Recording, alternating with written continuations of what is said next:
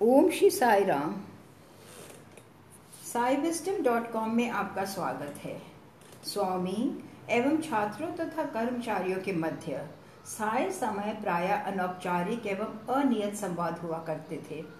प्राध्यापक अनिल कुमार ने उनमें से कुछ बहुमूल्य ज्ञान के मोतियों का चयन कर शेष साई भक्तों के आनंद व लाभ के लिए इनकी प्रस्तुति अंग्रेजी भाषा में की है व हिंदी भाषी व्यक्तियों के लिए इन्हें हिंदी में भी प्रस्तुत किया जा रहा है। आज 17वें सत्र के प्रथम चरण की चर्चा करते हुए ओम श्री साई राम। भगवान के श्री चरण कमलों में शत कोटि प्रणाम। प्रिय भाई बहनों, मैं स्वामी को अपना विनम्र धन्यवाद प्रकट करता हूँ कि उन्होंने हमारी इस पुनः भेंट को संभव किया है। मुझे कुछ अन्य लोगों से सूचना प्राप्त हुई है कि संपूर्ण विश्व में ज्ञान के साई मोती का स्वागत किया जा रहा है। यह मुझे इसे निरंतरित रखने हेतु प्रोत्साहित करता है व इसे सतत रखने का मैं वचन देता हूँ। आज प्रातः के इस सत्र में उल्लेख करने के लिए हमारे पास कुछ बिंदु हैं जिन्हें गत दिवस पूर्ण न किया जा सका। महाभागवत से यह एक उपाख्यान है। शिशुपाल नाम का एक चरित्र था। वह अपने अहंकार, अभिमान, हिंसा के कारण जाना जाता था। ईश्वर के प्रति पूर्ण द्वेष व घृणा सहित समस्त व्यसनों का एक व्यक्ति। उसने श्री कृष्ण का सामना करने का प्रयत्न किया। वे श्री कृष्ण को पराजित करना चाहता था, श्री कृष्ण सर्वशक्तिमान को। वह उन पर आक्रमण करता ही चला गया, उन्हें अपशब्द कहते हुए, उनकी आलोचना करते हुए। श्री कृष्ण मात्र मुस्कुराते ही रहे, उन्होंने कोई प्रतिक्रिया ना की। इसके अतिरिक्त श्री कृष्ण ने कहा, मैं तुम्हारी 100 भूल सहन करूंगा। 100। वास्तव में ही एक अति उदार वैदान्य भगवान। मैं 100 भूल सहन करूंगा।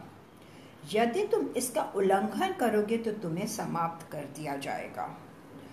अपने वचन का पालन करते हुए श्री कृष्ण ने शिशुपाल के लिए 100 अपराध करने की प्रतीक्षा की।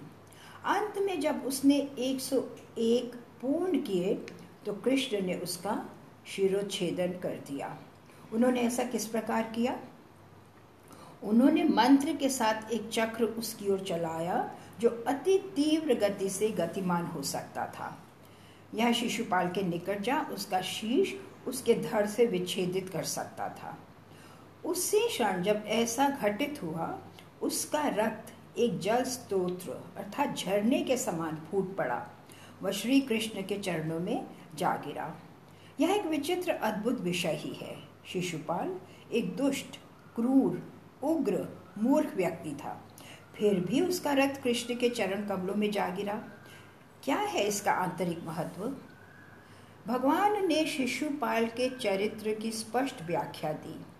जैसा कि मैंने आप सभी से पूर्व में भी कहा था, भगवान प्रत्येक व्यक्ति के चरित्र को उतथित करते हैं।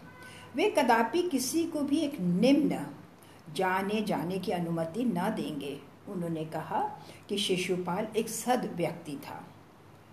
अब मैंने प्रश्न किया, स्वामी क्या शिशुपाल एक सद व्यक्ति था? हाँ, वह एक सद व्यक्ति था। तो फिर भगवान के साथ ये प्रतिद्वंद्विता क्यों?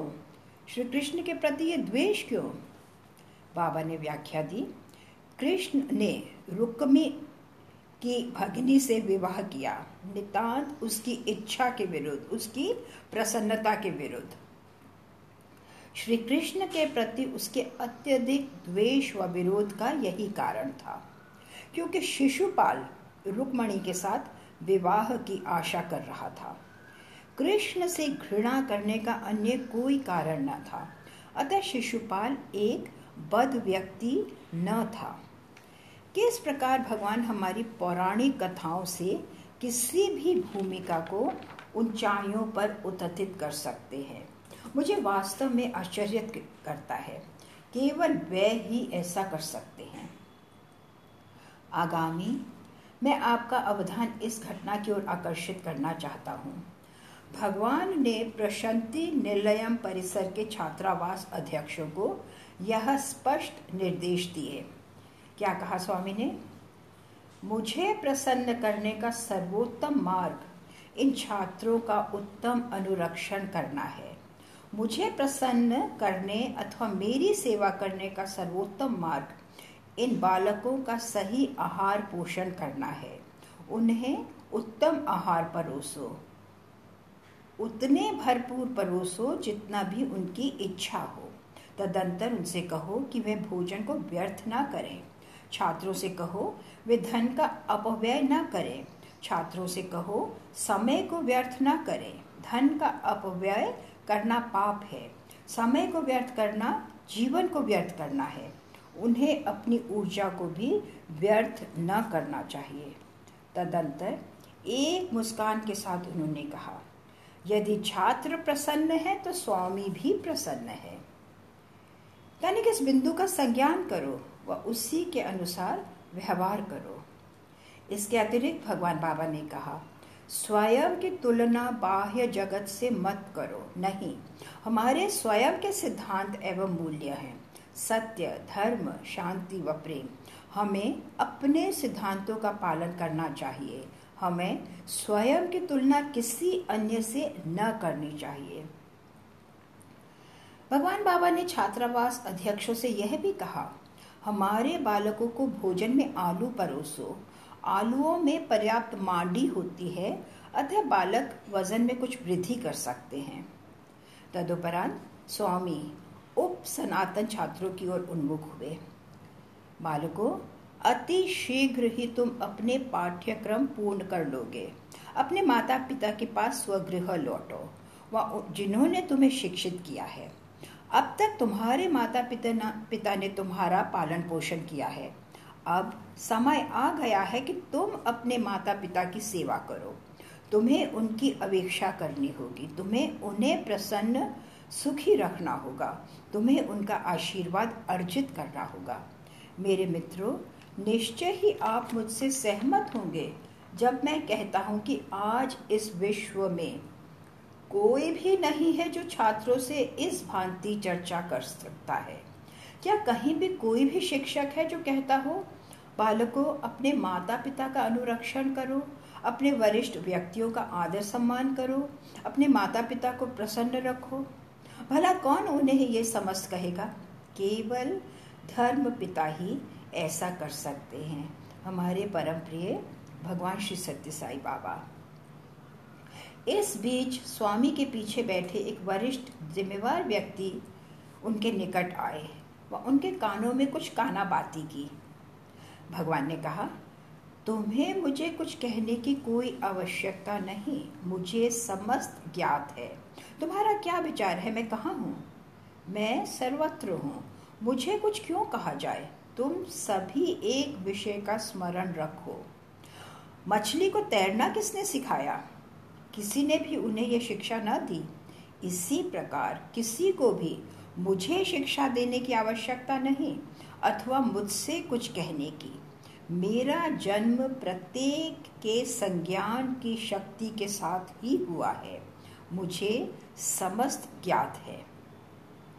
अब मैं आगामी घटना की ओर बढ़ता हूँ, जो कि शिक्षकों एवं छात्रों के लिए एक निर्देश है। भगवान बाबा ने कहा, शिक्षकों सतर्क रहो। जब तुम एक प्रश्न पूछते हो तो सुनिश्चित करो कि क्या छात्र सही अनुक्रिया कर रहे हैं अथवा नहीं। स्वामी ने एक हास्यजनक उदाहरण दिया। कक्षा में एक शिक्षक व्याख्या दे रहा था। अंत में उसने कहा, छात्रों, क्या तुमने उस समस्त का बोध किया जो मैं कह रहा था? क्या यह प्रवेश कर सका? उस छात्र ने उत्तर दिया, श्रीमान, सभी भीतर चला गया है, अतिरिक्त वह जो आपके पीछे है। उस क्षण एक चूहा वहां दौड़ रहा था। वह उस कक्ष से बाहर निकलने का प्रयत्न कर रहा था। यह कोने में एक छिद्र में प्रवेश कर गया। समस्त भीतर चला गया है, अतिरिक्त पूंछ के। अतः शिक्षक ने प्रश्न किया, समस्त जो अब तक मैंने तुम्हें पढ़ाया है, क्या तुम इसका बोध कर सके? श्रीमान, समस्त भीतर चला गया है, अतिरिक्त पूंछ के। अतः तुम्हें अति सतर्कता से अवधान देना चाहिए। प्रत्येक छात्र वहां हास्य करने लगा। तदंतर भगवान ने कहा, बालकों, मैंने तुम सभी से अनेक पत्र प्राप्त किए हैं, लेकिन उनमें वर्ण विन्यास की अनेक त्रुटियां हैं। वर्ण विन्यास की कोई त्रुटियां न होनी चाहिए। तुम्हें अति सावधान रहना चाहिए। उच्चारण व स्वराघात भी उत्तम सही होने चाहिए। स्वामी ने एक उदाहरण दिया। एक नन्हा बालक वर्ण विन्यास का अभ्यास कर रहा था। प्रातः समय में जागृत हुआ। उसने अभ्यास आरंभ किया। वह मिल्क शब्द के वर्ण विन्यास की आवृत्ति करने लगा। बाहर उसकी माता पात्रों का परिमार्जन कर रही थी। क्योंकि यह बालक मिल्क शब्द के वर्ण विन्यास की आवृत्ति कर रहा था, शीघ्रता से कक्ष के भीतर उसकी माँ आई व पूछा, पुत्र, क्या हुआ? तुम में क्या दोष है? उसकी आशंका का कारण ये था, मिल्क शब्द का वर्ण विन्यास यह है, MILK। वह बालक उच्चारण करता ही गया, MILK, MILK, MILK। तीव्र स्वर में उसका वर्ण विन्यास इस प्रकार सुनाई दे रहा था, अमा एलुका, अमा एलुका। तेलुगु भाषा में एलुका शब्द का अर्थ है चूहा। माता का विचार हुआ कि वह कह रहा है, माता, अम्मा, यहाँ एक चूहा है। अद्यापि ये बालक केवल मिल्क शब्द के वर्ण विन्यास का ही अभ्यास कर रहा था। अतः स्वामी का कथन है कि तुम्हें अपने उच्चारण के प्रति अति सावधान रहना चाहिए। अब यहाँ हम समाप्त करते हैं आगामी सप्ताह। आपके समय के लिए धन्यवाद। जय साईं राम।